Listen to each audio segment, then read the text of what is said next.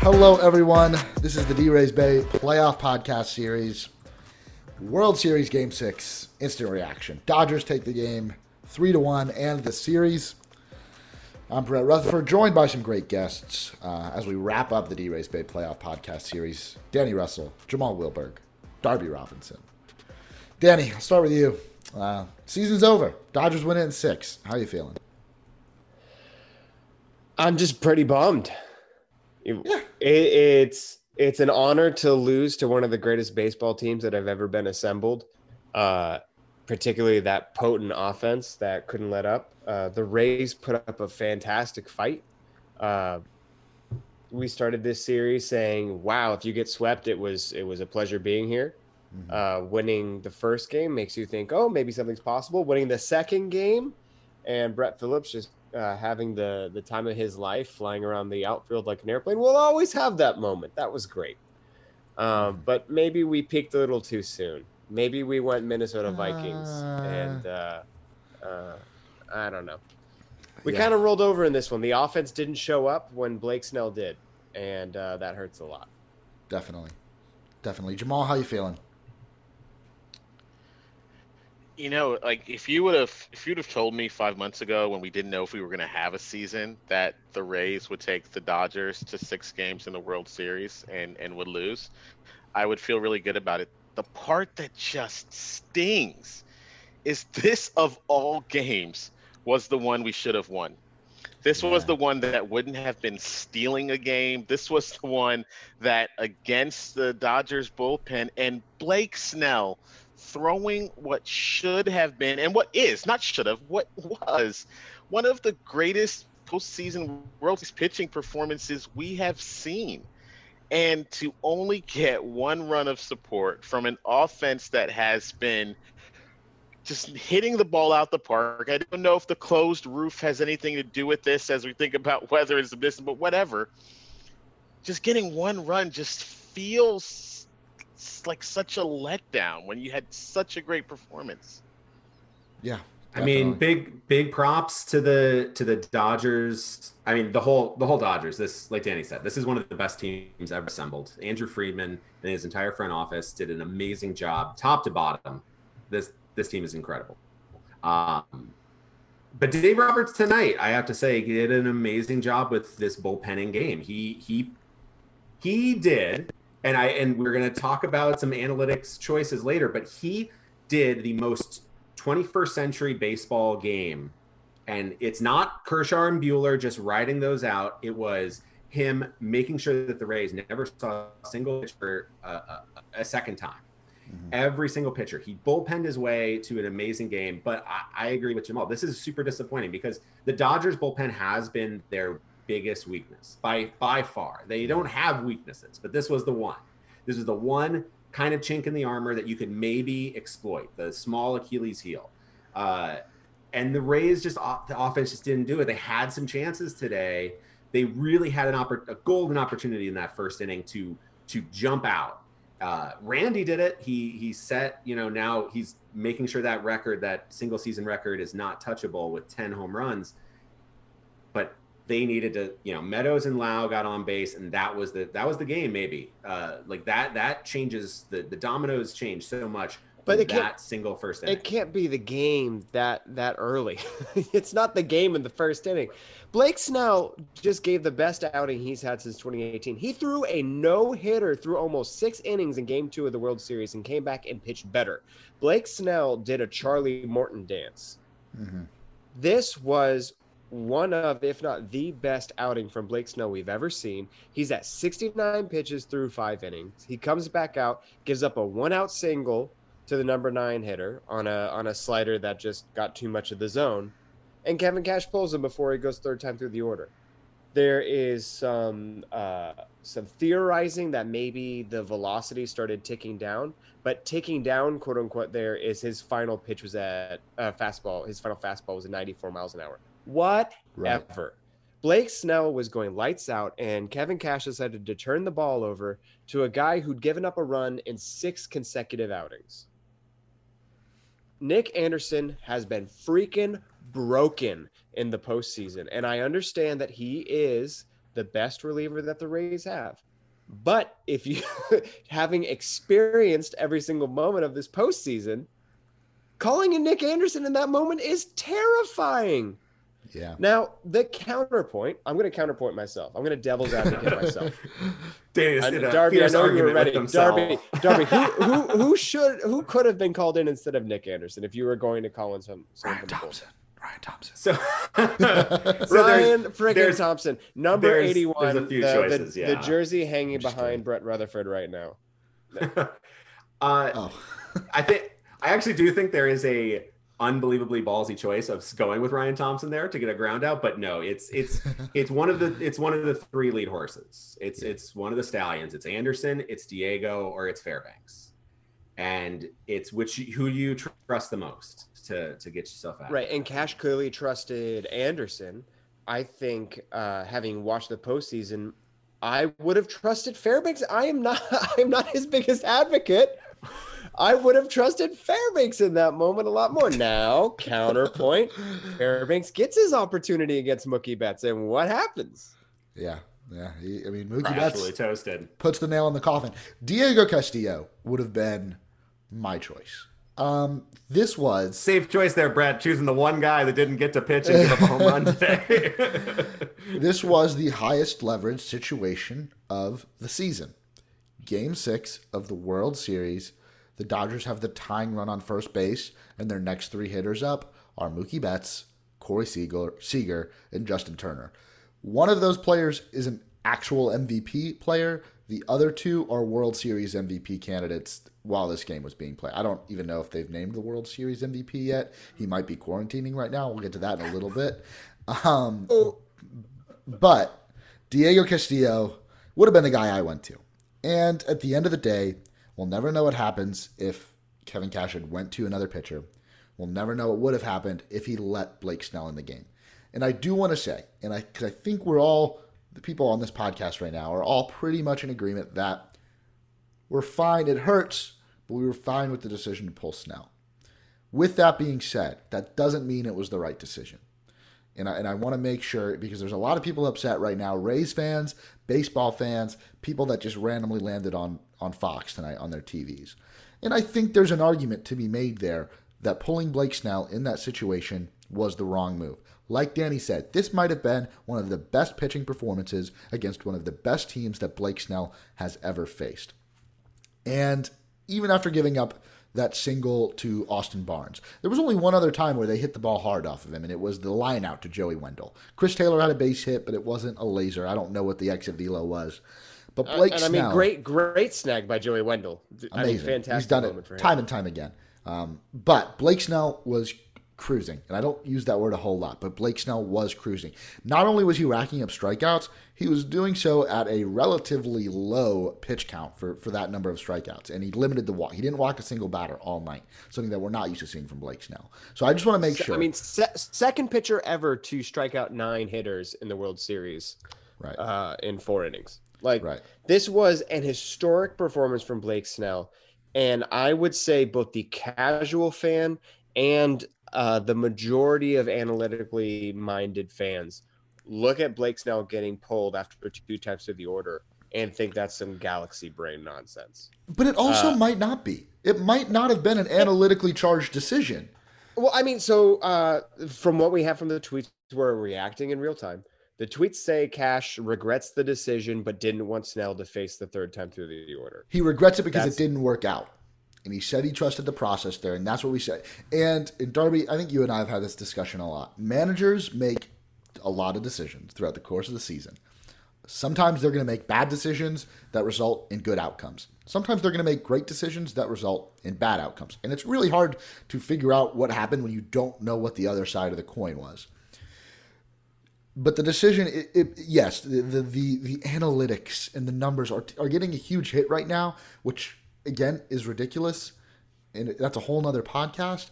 But the decision to pull Blake Snell, this is something that in Game 1, when Kevin Cash left Tyler Glasnow out there for 112 pitches, and it was against the norm of what we're used to out of Kevin Cash. On this very podcast, we criticized him for not doing what he would normally do. We're not doing what got the Rays to this point. And doing what he did with Blake Snell tonight is exactly par for the course. It's exactly the reason that the Rays were 40-20, had the best record in the American League in the regular season, and won the American League pennant. I wouldn't want to see anything else happen in the biggest game of the season.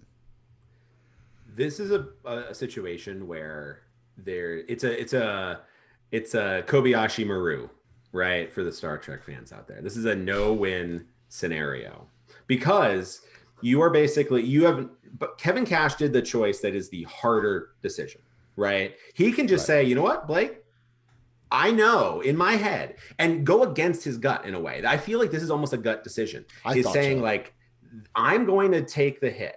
I know this is not going to be popular. However, I know what Mookie Betts has done against Blake Snell for his career. I know what Mookie Betts has done against lefties for his career. Yes, this shortened season, Mookie is not hitting lefties. Yes, in this series, Mookie's 0 for 4 against Snell.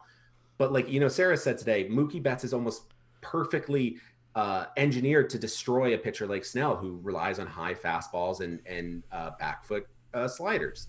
Mm-hmm. That situation, a third time through, yes, he struck out the first 2 times.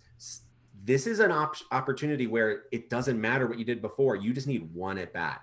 And seeing a guy the third time through is a huge boost for the batter. And Mookie Betts is one of the best hitters on earth. And so in this situation, the easy choice is to leave Blake Snell, who is shoving, right? You just say, you know what? Fine. And then if he gives up the home run, you go, hey, whatever, he was shoving. Smoltz and everybody else said, you know what, that's fine. Kevin Cash, you did the right choice. You trusted your gut. But he wouldn't have trusted his gut.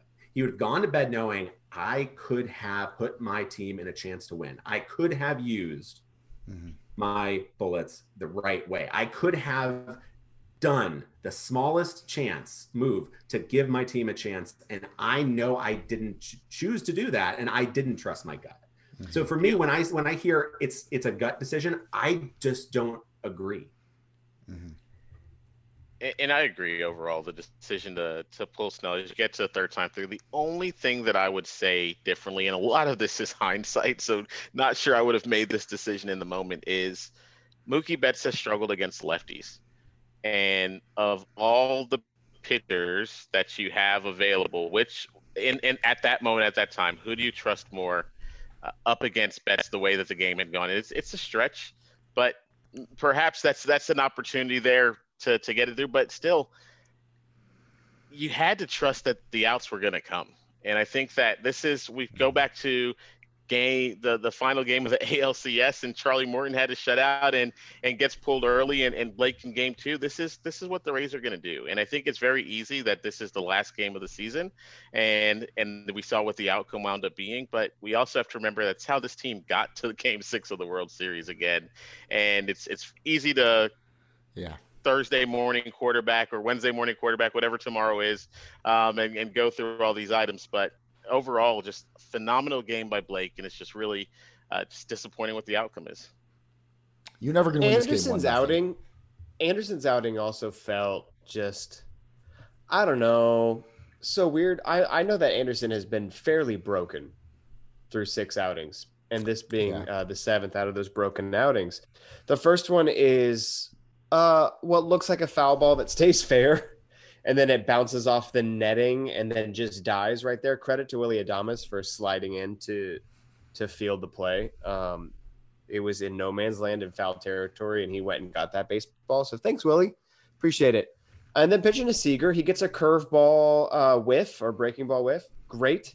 Follows it up with another breaking ball, spikes it. We've seen Mike Zunino block baseballs like his life depended on it all postseason. This one he didn't. Mm-hmm. Mm-hmm. Astounding that this is the one that gets away. It reinforces a bad narrative about Mike Zunino's defense, and I'm sad that this game 6 might be what sticks in the minds of fans after how well he's defended the entire postseason. But the runner scores.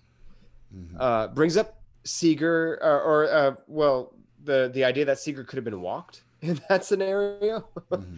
I'm just saying, with the 2 men on, if you walk Seager and go for the ground ball, maybe if you have a ground ball pitcher on Brett, wink, wink, nudge, nudge, maybe that's an opportunity. I didn't like pitching to Seager generally. Yeah. But also he hits into a fielder's choice. Right. And Just a little bit too weak. Just a little bit too weak. If that's sharper, Choi maybe has a play, but it's well, if it's not little bit Mookie long Betts running, maybe he has a play too. If you don't spike that curveball, and that's not Mookie Betts at third base, maybe you do get the out at home. you probably get But you called in Anderson, and you kind of get what you asked for when you're calling in a guy that has struggled hard the entire postseason. I'm sorry, nothing about calling in Anderson in that moment felt right beforehand or feels right after. And I know my mother always says hindsight is 50-50. So I know that we have the benefit of being on the other side of it, but I don't know what was going on behind the scenes to say, yeah, the last 6 outings from Nick Anderson, just ignore all of those. He'll be fine. I will say this. I think the two arguments are interesting. One is more interesting than the other. One is, do you go with Snell third time through, or do you go with the bullpen? And the other is, yes, you don't want to have Snell face Mookie a third time, but is it Anderson? Is it Castillo? Is it Ryan Sheriff? Is it like who is the guy? And I think that's a more interesting thing, because I think process-wise, I do think Cash would really, really, really, really, really hate himself knowing, like, I know the numbers. I know what Mookie can do. And if I see Mookie hit a home run here to go 2-1, knowing how bad this Rays offense has been struggling, he wouldn't be able to live with himself. Now, I do think Nick Anderson, he has not inspired any confidence, but unfortunately, we also saw Pete Fairbanks gave up a monster home run to Mookie, and we've seen Diego kind of implode. I think the where it comes a no-win scenario is that the staple did not do enough series. They just did not. You know Nick what makes Anderson- this fun? Yeah. Well, Joel, what's up? Do you know what makes this fun? Yeah. Is we know what happened. So if Snell stays in and Mookie launches a home run off of him, and we still get to 2-1, or Mookie launches a home run, we get to 1, and another run scores, we come on this podcast with a loss, and our conversation becomes, why did Cash leave him in the third time through the order? So that the fun part about this is we'll get to debate what we will never find out, which is what would have happened if the decision isn't made. But I do think, Darby, to your point, what is interesting, though, is what were the other options? If we take the leave Snell in off the table, what were the other options to bring people in, and what could those possibly have provided us? And Corey Seager is your World Series MVP. Okay. So that his really? The American Randy Arozarena. It's Corey Seager? Yeah. I mean, well, there was one guy they couldn't bring out there. Well. There's one guy they couldn't bring out there to present the trophy to. We'll talk about that in 1 second. Why would you give it to Kershaw? Well, who cares? I got one more thing. Nick Anderson was going to have to get out at some point in this game, whether it was the 5th inning, 6th, 7th, 8th, or 9th. If the Rays wanted to win this game, they were going to have to use Nick Anderson. He wasn't going to get left on the bullpen. Get left in the bullpen. Today and tomorrow. Like, if you're going to win the World Series, you're going to need Nick Anderson pretty much twice. And Nick Anderson gave up 1 hit. Yeah. Gave up 1 hit per hour too. To not Mookie even like Betts. A huge, not even like a. It's tough, right? To It's like Mookie Betts. It's really tough. This is the world we live in. This is the reality. Like Jamal said, this is the universe we live in. If we could just like peer through the curtain into the multiple other universes and see, maybe it's Snell gives up the 2-run home run to Mookie Betts, and then Fairbanks gives up one in the other one, and then Ryan Thompson actually pitches the last full 4 innings and like dominates, and you're like, whoa, look at this universe. Like, that's the thing. We don't know. We have no idea. We'll never know. And nobody out there on Twitter knows. I just want you to know, as confident as you are, you do not know. That's not what they The sound whole like, thing. though, Darby. This whole game came down to 2 lucky bounces. And again, we're here because of 2 unlucky bounces that got us, that extended the game. But it's 1 lucky bounce against a wall that's in an interesting place because some architect thought it was aesthetically pleasing. And then, a lucky bounce that gets away from Zunino. 2 lucky bounces is the difference in this game. I mean, we're also sitting here talking about this because Mike Brasso and Willie Adames took a fastball down the frickin' middle in the 9th inning. So Ninth inning comebacks in the World Series deciding games never happen. They always ended strikeouts too. It's just the way it goes. I mean, it's that, but it's also Willie not making contact at all today. It's Meadows. He got a great hit in the first inning against Gonsolin, and then grounder into the shift, 3-pitch strikeout. Lau got a good walk in the first inning, and then strikeouts. It was Margot not being able to really get anything going. Brandon Lau, I'm so excited for Brandon Lau to have the offseason to consider how to hit a breaking ball in a 2-strike count. I mean, I would love for him. I would love to him to consider what happens when you get a breaking ball with 2 strikes. I mean, who can hit a breaking ball at the 2-strike count? I don't know. I'm just still trying to figure out how Willie makes his way to the plate. I mean, whether it's Susugo or somebody else, I mean, yeah, it's the 9th inning of the elimination game of the World Series. I'll figure the defense out if you need it later. Right. But I think a different bat in that situation for the final out also would have been much more inspiring than watching the game just end right there, belt high.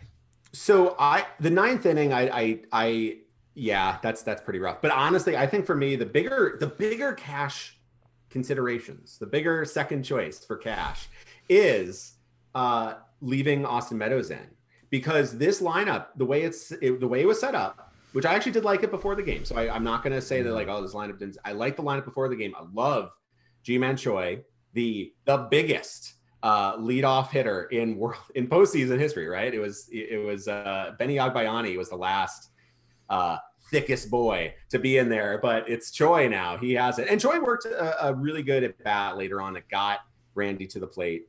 But the thing is that the bigger choice for Cash was you had Meadows, Lau, then Margot, then Wendell, and then you had Willie. Mm-hmm.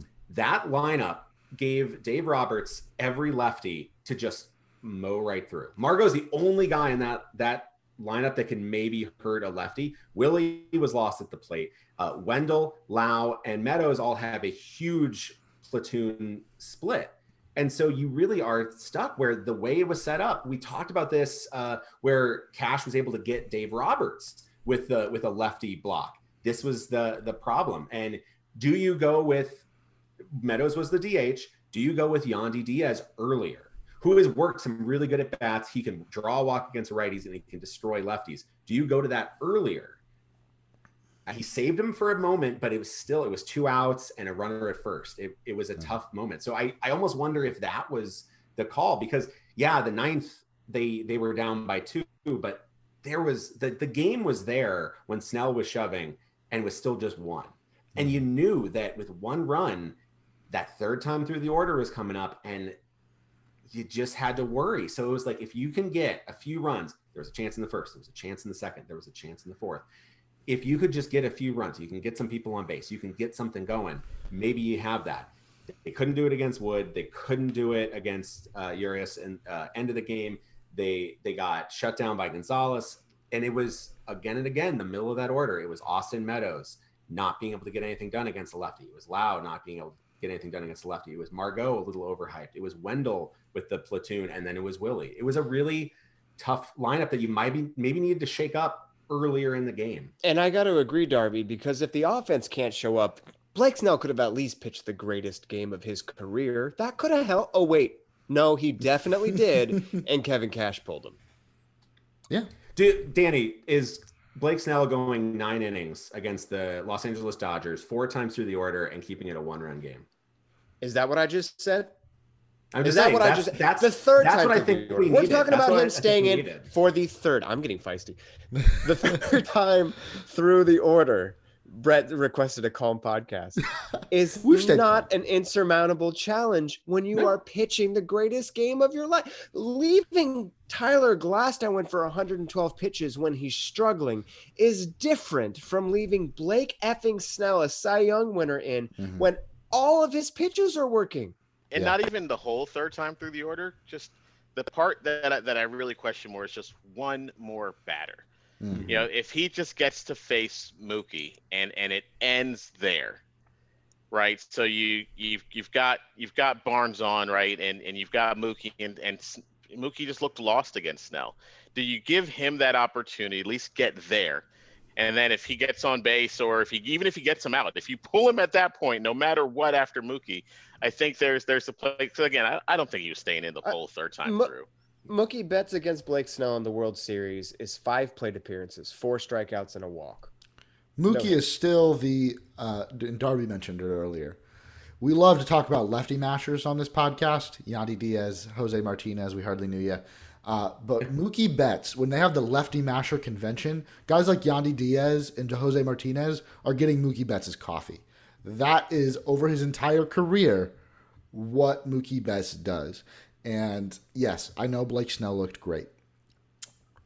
But I don't know. We'll never know. I personally. So I think it's a totally fair choice, Danny. I think you and Jamal, I think like going against Mookie again, you go like, hey, you trust your gut. You go, all right, this is maybe not the best choice. Let's go Mookie and Seager. If Mookie gets on, you then have Seager, and you have a really tough call there, but you go, okay, I'll go with this. And then for Turner, who again, we have to talk about next, you then bring in Anderson or Fairbanks or Diego. I think that's a fine choice. I think it still comes down to this offense got 1 run, and it had some options early, but then after that, it was really, really struggling against a lot of beatable pitchers. And for me, yes, Snell, maybe he gets through that inning, but if you cannot get more than 1 run in a World Series game, you just do not deserve to win that game. You're gonna need Anderson and Fairbanks and somebody to be able to pitch lights out after Snell too. And it's maybe it changes, but I look at the offense and I still think that, to me, the last 2 games I think were very winnable games. Kershaw is great, but they still had a chance against him and against the bullpen. And I saw the Rays score 3 runs in 18 innings. The Rays really that's stood a chance. They stood a chance last night. They stood a chance tonight. And I think that's why this hurts. The most interesting stat, in my opinion, one of those, useless, take these things that have nothing to do with each other and throw them together.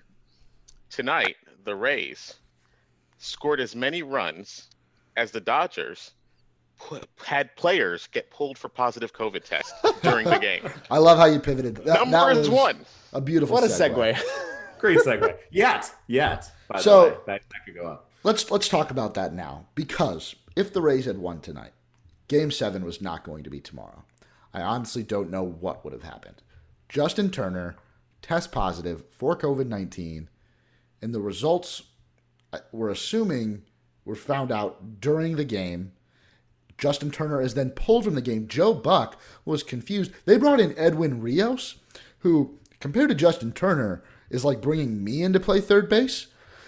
Joe Buck was like, I don't think there was an injury. I don't know what it's not a pinch hit.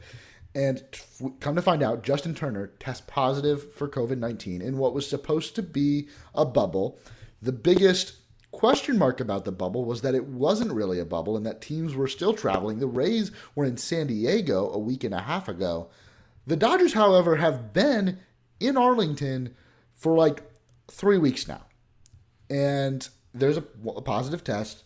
We don't know how many players could be infected. But there would not have been a Game 7 tomorrow. And I'm a little...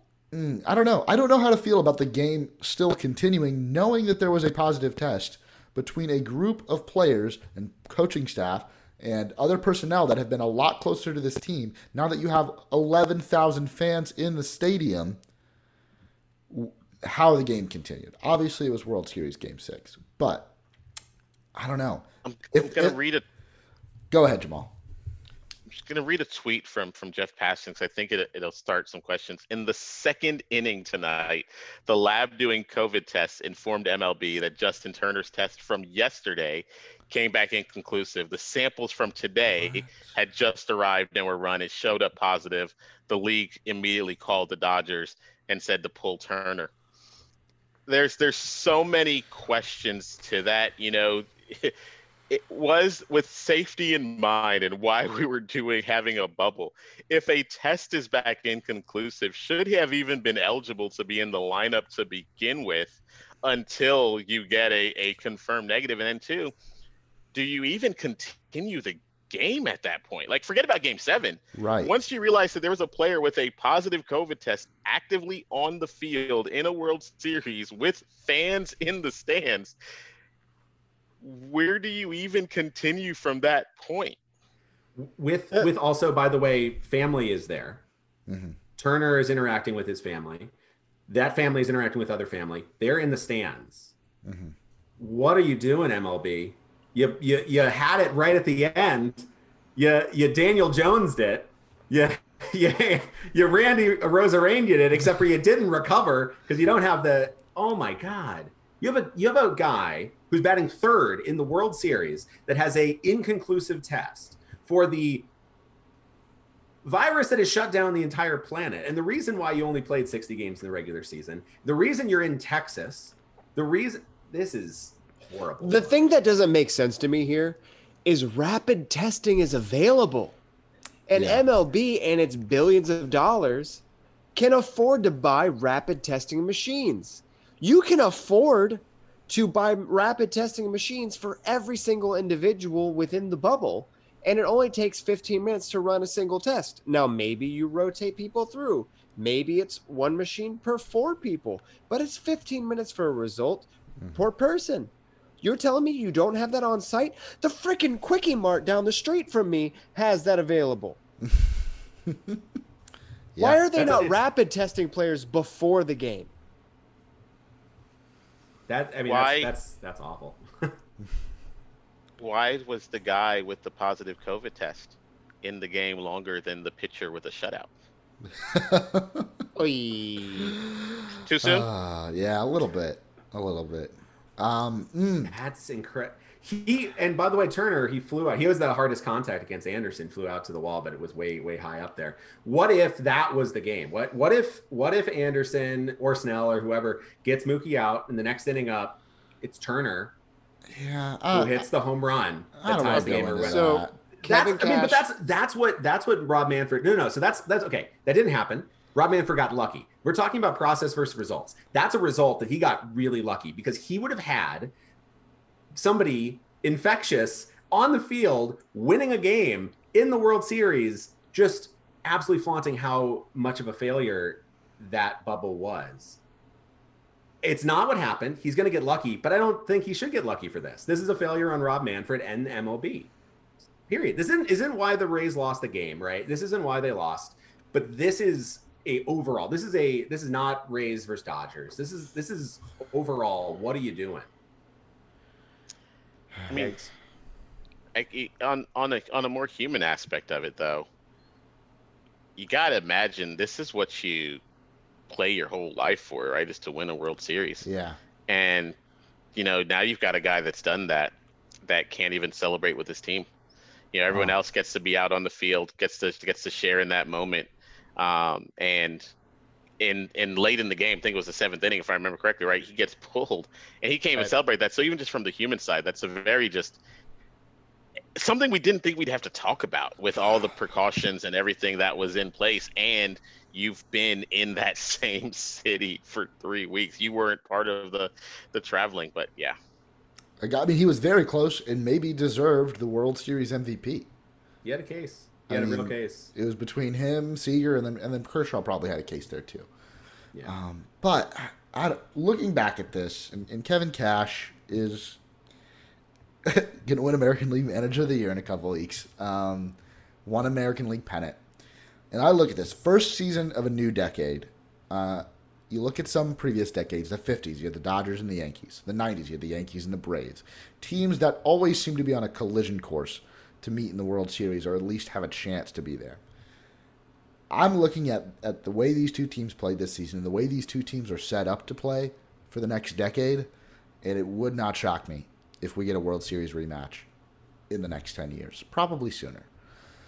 So, again, this is not the postmortem yet of the season. We'll probably do one of those. We'll get ready for the offseason. This is still a Game 6 instant reaction, but after the emotions of everything that I was reading on Twitter and discussing with family and friends and people on our Slack chat about the decision to pull Blake Snell, watching that ninth inning go the way I thought it was going to go, quietly into the night, and the Dodgers celebrate that World Series title.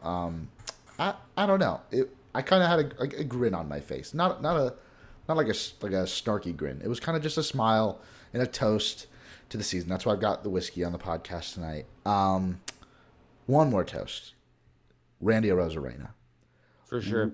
The greatest postseason Yeah. performance maybe in the history of the game. 10 home runs, like 29 hits, I think. Don't quote me on that. Did he hit 30? And would have been the total basis, I believe. would have been the World Series MVP if the Rays had pulled it out. So Randy Arozarena, a rookie who could break all of these rookie records next season when the Rays are back. Here's to you, and really excited to see you play left field for the foreseeable future. And the breakout star of the postseason. He went from nobody knows who he is to being on the cover of every single piece of media that was around. Fox, MLB, ESPN, everything. Rays or not, it was Randy. Like, this guy was the breakout star, like an absolute face of the Rays immediately. And that's incredible. Like, he was a guy that missed the start of the season with a COVID-19 test. He had to quarantine, and then he comes up and is really good in the little bit of a flash of what could come, and then the postseason absolutely took the kind of the majors in the world by storm. He's the star, and it's going to be excited. You know, how many rookies have an opportunity to play in the league championship series 3 times as a rookie? Mm-hmm. I think it's incredible. And before the game, I saw a tweet that's mentioned that his agent has already spoken with a production company about a movie following his journey from Cuba to Mexico to the U.S. And World Series home runs to end it. It's awesome, and there's a lot to be excited about. And again, if we started this season and said we would have someone hit 10 home runs in the postseason on our team, definitely would have seen that if the Rays have a hitter like that. So it's really, I think, exciting. And without Randy Arozarena, there is no Rays in the World Series. So it's hats to him, cheers to him. It's incredible. Yeah.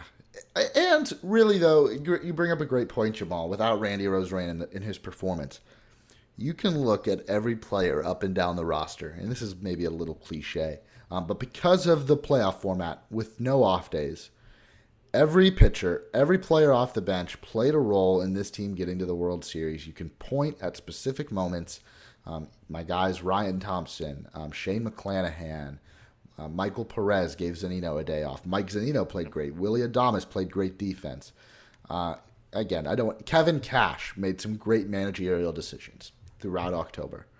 And made some great managerial decisions throughout October. I'll leave it at that. To get to the Game 6 of the World Series. To get closer than 28 other teams to that piece of metal that the commissioner just handed out is incredible. And although I'm not trying to raise a banner for finishing second in the World Series, what a season, what a month. This has been a grind.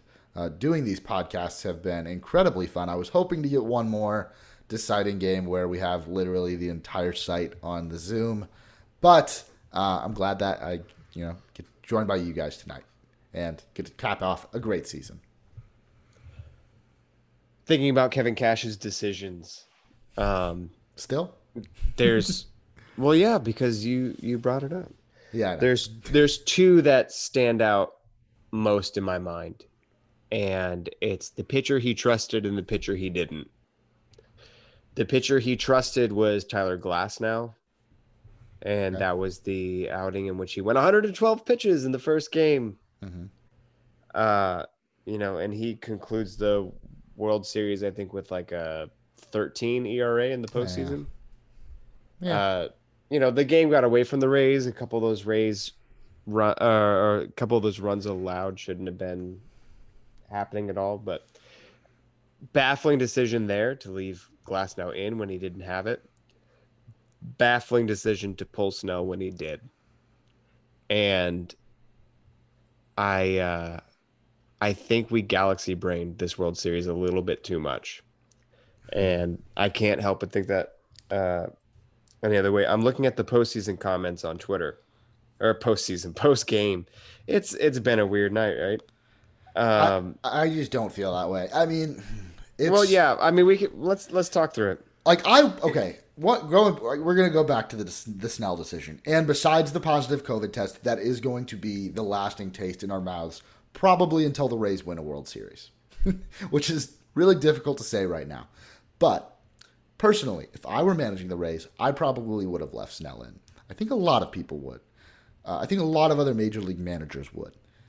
I've said it time and time again. I would have left Charlie Morton in Game 7 of the ALCS. I'm glad that I have a manager and a pitching coach and a bench coach and every other person that goes in and making that decision to make that call, because look how far the Rays have gotten because of it. Blake Snell said it in his postgame, and I want to give him credit as well. You saw how animated he was when he was pulled from the game.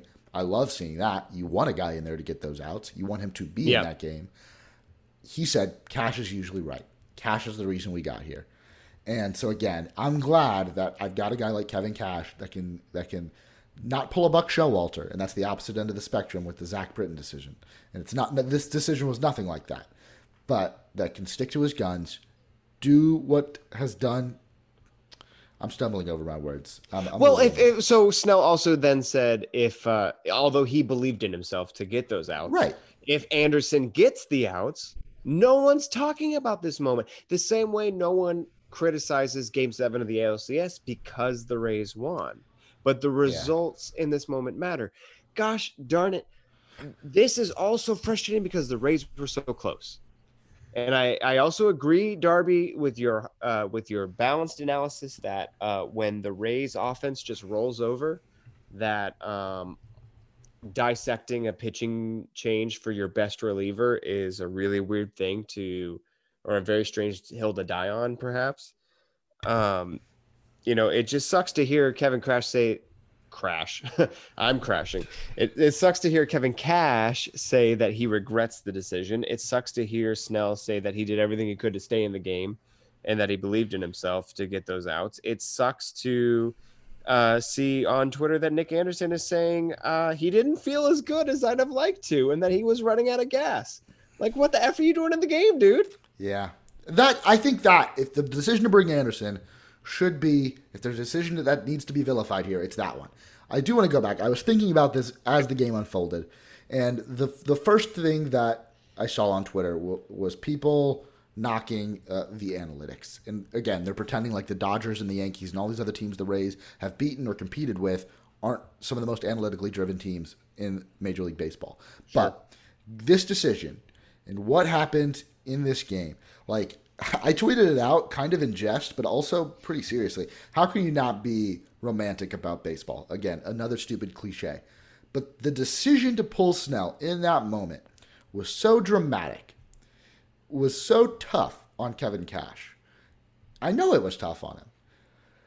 So, again, that moment to pull, is huge. Your Cy Young winner throwing the best game of his life at 73 pitches, you do it. Yeah, ask Dave Roberts. He did it twice with Kershaw. So that's the big key. Jamal. What are you thinking? So my mind's in a different spot. I'm still on 2 bounces.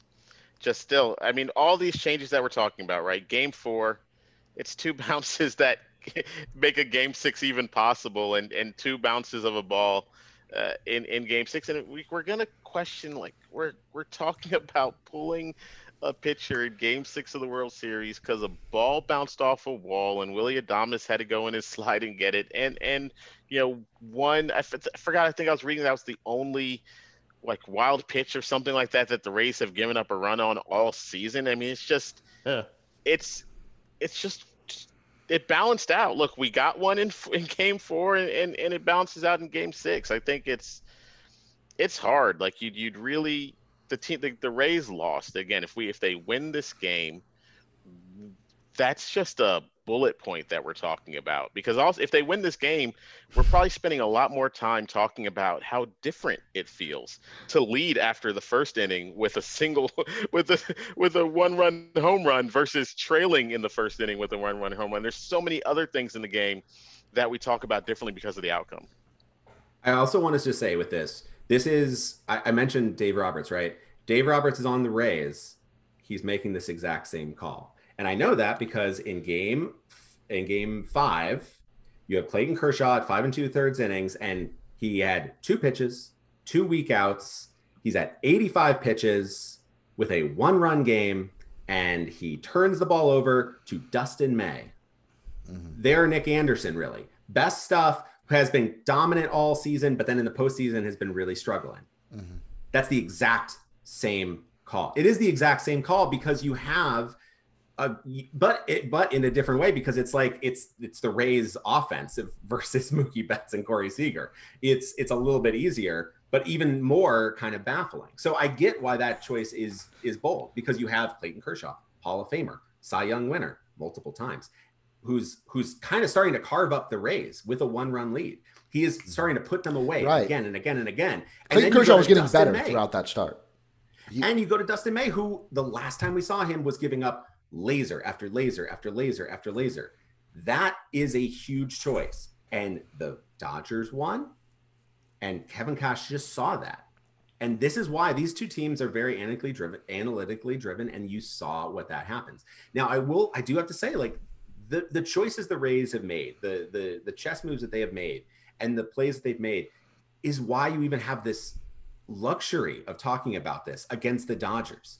I mean, look at that lineup. Look at the lineup and how they performed this postseason.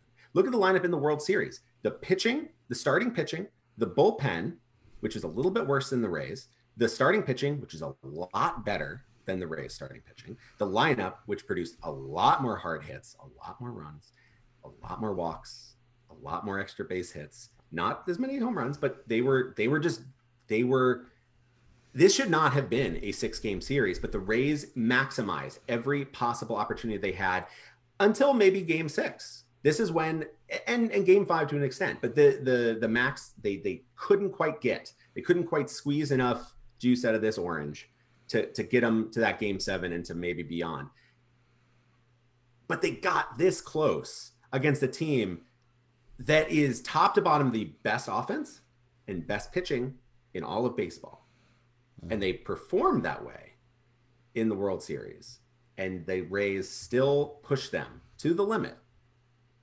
So yeah, this was an impressive performance by the team, and it sucks really hard that the biggest thing is going to come down to a coin flip choice that we are saying that yes, no, and that's all it comes down to, because they really got so far on a lineup that had Lau and Meadows and Willie, like key contributors, just do nothing. Wait, you just listed 3 people who sucked this postseason. That's what he said. That's what I'm saying. That's what I'm saying is that like, let's think about it though. Like, that's the thing is they went all this way with Randy Arozarena being the only consistent part of this lineup. Yeah, Margot did some good stuff too, but you had this entire lineup had so many holes with guys that really needed to contribute, and they.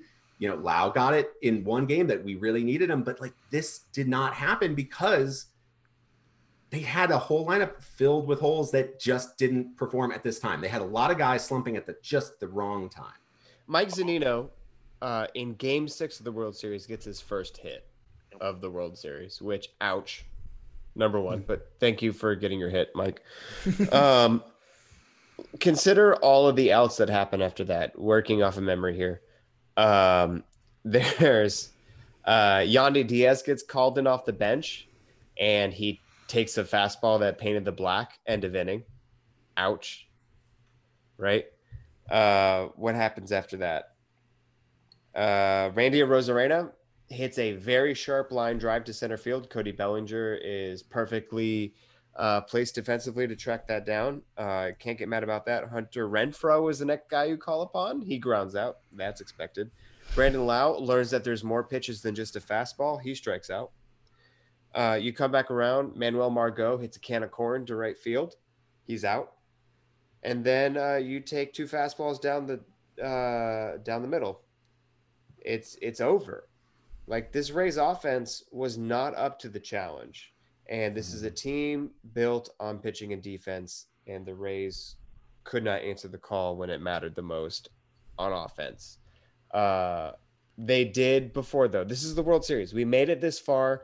We get the swag. We get the gear. It's great to be here. You should have won this game. My World Series gear is coming in tomorrow, according to the tracking, which is like, not what I want to get. Yeah. I was like, they're going to be here for Game 7. Great. And it's like, I don't know.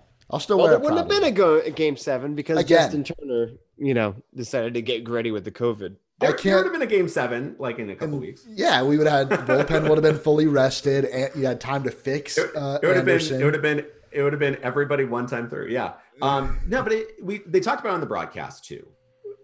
How do you get this close when you have your entire lineup not hitting, you're stable giving up runs all over the place, and you're starting rotation giving up runs all over the place except for Snell? Like, what are you supposed to do there? The Rays have been playing with house money ever since Brosseau took Chapman deep. Nothing from that home run makes sense if you look at box scores and results. The Astros series, good. The Rays pulled it off and got what needed to, but again, house money the whole way through that. And then, getting up here against the Dodgers, it's really been nothing makes sense in the traditional sense for why this team made it as far as they did, but they did, and they seized. And I think that's also part of why some of this stings, because every time this team's been down and out, something improbable has happened to extend the journey, extend the season, and you just had to keep feeling like something was going to happen. You didn't know what it was. You didn't know where it was going to come from, but something was going to happen and give. But we just didn't get it tonight. And again, tip your cap to the Dodgers, who best team in baseball. Before the season started, the team you would have picked to win the World Series. The whole way through the season, the team you would pick to win the World Series, and the team that won the World Series. Game 1 ended 8-3, right? Mm-hmm. That's what I wanted for all these losses, man. Give me a devastating 6-run loss every time, because this 1 to 2 run loss situation just. Danny, I'll ask you this. I'll ask you this, Danny. We thought the blueprint was Dodgers 1-3-5, Rays 2-4-6, Game 7. Let's see what happens. Do you consider this as a game that the Dodgers stole? Yeah, absolutely. You convinced Kevin Cash to go get one of the best pitchers in baseball having the best game of his life. You scared Kevin Cash into pulling a magical. You took the magic out of the game, and you tricked the Rays into taking a bite of the apple when they shouldn't have. Okay. I mean, yeah, I agree that they stole. That's my version of events. That's my personal version. I think that's valid. And the Dodgers were able to get the hits, and the Rays weren't in Game 5. So that was the switch, right? That was the Dodgers. The Rays didn't steal Game 5 when it was there for them, when Dave Roberts did the exact same move, and the Dodgers did, because the Dodgers have Mookie Betts and Corey Seager and Justin Turner for 7, and then Cordy Bellinger and Max Muncy, and the Rays have Randy Rosarena and a bunch of guys on his cape, just holding on for dear life as Randy rockets this team. I mean, this is the thing. And also pulling G-Man Choi. Why did we pull G-Man? Let him hit righty. Let him hit righty. Yeah, gosh. It's when you're. It's really tough to be close when you really shouldn't be, and that's what it is. But this was the second best team in baseball. So yes, Darby. Yes, this was the second best team in baseball. That is exactly right. And they showed it, but it was also, you kind of wish they could have been a little bit. They could have been more themselves. Right. This wasn't who they were for most of the season, but they tried their best to if you get every listen little to inch. Rays Radio, if you like to listen to Rays Radio, which you should do, even do. if you're a TV broadcast person, occasionally pull up the Rays Radio broadcast Get a little bit of and both. enjoy Dave and Andy. I strongly encourage it. Even if you don't, Neil Solon's pre and post game, particularly post game, is worth your time. They have a tendency, if you will, to when someone is underperforming, to just lose their minds. I love Dave and Andy. They if somebody's underperforming, like a Brandon Lau in a situation where all of a sudden a breaking ball is a unicorn that you've never seen before and it just catches you off guard, they're losing their minds, right? Like, this is not something that should boggle the mind of the regular season MVP. Listening to their interpretation of events was too much for me to handle. I had to stop because they were so on point and they were so right. To watch consistently each of the great hitters on the team just disappear in the postseason just hurt so bad. And this was not the peak performance of this Rays team. This was a struggling Rays team surviving in the World Series against one of the greatest baseball teams of all time. And you just wish it would have all come together because the games were close. I don't think you guys are giving the Rays enough credit. I don't think they were playing with house money. I think they were the best team in the American League, and they deserve to represent the American League in the World Series. And you expect them to put up a fighting chance in the World Series, just like you'd expect any team that gets there. And they did that. I know Game 4 had that magical feel to it at the end, but that was a really close, good baseball game. Brandon Lau still hit a 3-run home run to give the team a 5-4 lead. Kevin Kiermaier still stepped up and hit a game-tying home run. They did not luck into all of those moments. They earned those moments. This is, at the end of the day, a 6-game series with multiple 1- or 2-run games. I don't know if any game. No, absolutely. The Rays were the best team in the American League, and when I say, but there's so many times that the best team doesn't win, right? Mm-hmm. You could be the best team and lose a series. To your point, that's why there's 7-game series and 5-game series and those other pieces.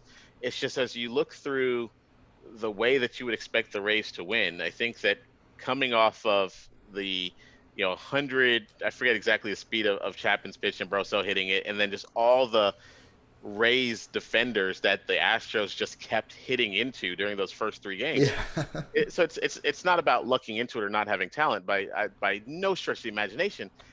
It's just there were so many ways that this season could have ended before we got here. And I think that's really the point that I was trying to make is like getting here in and of itself, as talented as they are, was the you could reasonably expect that throughout the season.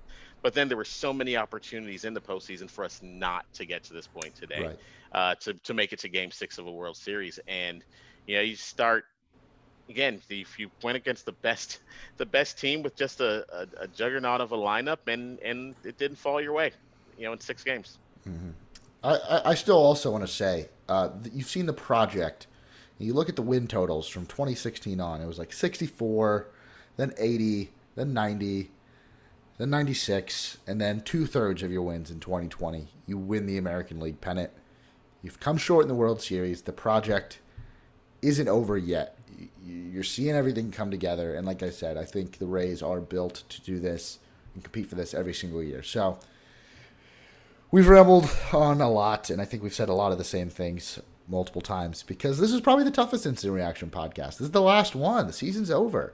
So with that being said, let's go around. Let's give our final thoughts and put a cap on a truly magical season. So who wants to go first? I can go first. Go ahead, Danny. For the love of God, can the baseball world please remember Randy Arozarena after this point? We discussed it, Brett, when the concern became, will the baseball world remember Randy? Will you remember this great performance? We have to win the ALCS just so you can remember what Randy has done. And then to enter the World Series and for him to break all of the records for home runs, for total bases, for hits. The publications are now starting to compare not only to Jeter, but to Albert Pujols. And he's rookie eligible next season, right? And also, for the love of God, let's not Durham. But I think he's earned a regular season performance. But gosh, remember Randy when this is all said and done. I know the race lost. Remember you. Sorry, don't copyright. Remember Randy. Yeah. I don't want to have to pay those royalties. I only did 2 seconds. I think I can go up to 3. All right, Jamal, how you feeling? Final thoughts. 2020, Game 6, World Series. It's all over. How you feeling now? If you would have told me at the beginning that this is how it would end, I would gladly sign up for it. I think it's exciting to see Randy Arozarena and think about what the future holds for him in a Rays uniform. It's exciting to see Blake Snell return back to what could be Cy Young, competitive form. There's a lot to be excited about, and just going to hold on to those happy moments and not hold on to, the downside. Darby? This season was amazing. This season is one of my favorites in Rays history. It was so tumultuous, and yet it was so perfectly Raysy. This was a better playoff run that I will remember even more than 2008. 2008 will always have a special place in my heart, but this World Series, the way the Rays performed here, it's so much better. I don't really remember anything from 2008 World Series except for the water game. Right. I remember the ALCS. I think that one is still the best of all time. But this postseason, think about what they did.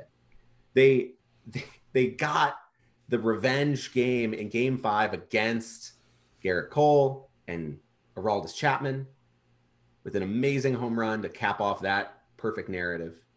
They beat the Yankees in a 5-game series. Then they went and faced the Astros. And then they beat them in a 7-game series after almost blowing it, after all the narrative that the Rays were done, the momentum was over. Nope, they come out and Big Game Charlie does an amazing job and he beats the Astros. The Rays with Randy Arozarena really coming out party, really emerging in the ALCS, starting to shatter every record or at least get the records right in their sight. And then to go into the World Series against the very best team in baseball this year, one of the best teams ever assembled, top to bottom, and to really give them a lot and to make them sweat, and for Randy to not only get to those records. Remember in Game 1 when everyone was talking about how maybe the Dodgers had figured out Randy and he's not gonna get a hit. Then he got an infield hit, and then he's basically just hit a bunch of home runs and shattered every record. It was like they had a game that was okay. But no, Randy said it all. So for me, I'm going to remember so many things from this season, so many. And that is such a privilege. And yeah, it ends not the way we wanted it. And it ends not with the piece of metal. But the Rays won the most memorable game in this World Series, the one that's going to be replayed a bunch, Game 4. They won 2 amazing do or die Game 7, Game 5s. And they played 80 baseball games out of a statistically possible 82, if you count in each of the playoff series. So we got to play more baseball and see more Rays baseball than any other team got to do. Mm-hmm. And to me, that makes me a very privileged fan. So yeah, it's disappointing right now. I'm going to be angry, but damn, I can't stop smiling. Yeah. So to agree with you, I know I shared my final point, but no, go ahead. When I compare 2008 to 2020, 2008, you have a couple things you can hold on to. You got the characters. I mean, those players were larger than life. They will always loom large. But when you think about the mantras and things like that, it's like 9 = 8. You know, there's not a whole lot going on. What did this year give us? The stable, the 98ers, the Game 5 and the Game 7, the Game 4. You are completely right, Darby. 3 magical baseball moments that cannot be taken away from me. Heading into the ALCS, that Game 5 where Mike Brosseau got his revenge was one of the 3 greatest baseball games of all time. And then we got a Game 7, and then we got the Brett Phillips game. Come on. This is a very special year for, I will again say, a team that was underperforming. Gave a deservedly number 1 seed in the American League winning the American League pennant, underperformed, and took the Dodgers, one of the best baseball teams of all time, to 6 games out of 7. This is an honorable performance, one that we can be proud of. We are dissecting it because we care, and we got so close. Yeah. And I've said a lot on these podcasts over the last month, and so I'm going to keep my final thoughts pretty short. If the Rays had won the World Series, what the hell would we have talked about this offseason? This project is not over, and I'm excited, and this is a plug for D-Rays Bay, that we get to take a look at the offseason going into 2021, what this roster is going to look like. Because next year, Wander Franco's here, baby. Let's do it. Let's go win a World Series. So that's going to do it for the D-Rays Bay Playoff Podcast Series, the final episode, World Series Game 6 Instant Reaction Podcast. So when we get back started with our regular programming, if you want those episodes downloaded directly to your device, make sure to subscribe to our podcast feed. And make sure, as always, to head on over to draysbay.com, where you're going to see some great coverage of the offseason, free agency, trades, fun stuff like the Rule 5 draft, and see all the great work that everyone on our team puts up on that site. So, once again, thank you guys for listening throughout the month of October. You guys killed it. A ton of people listened, and that's awesome. So, thank you guys for listening, and we'll talk to you later. So, what do we watch tomorrow night? The Masked Singer?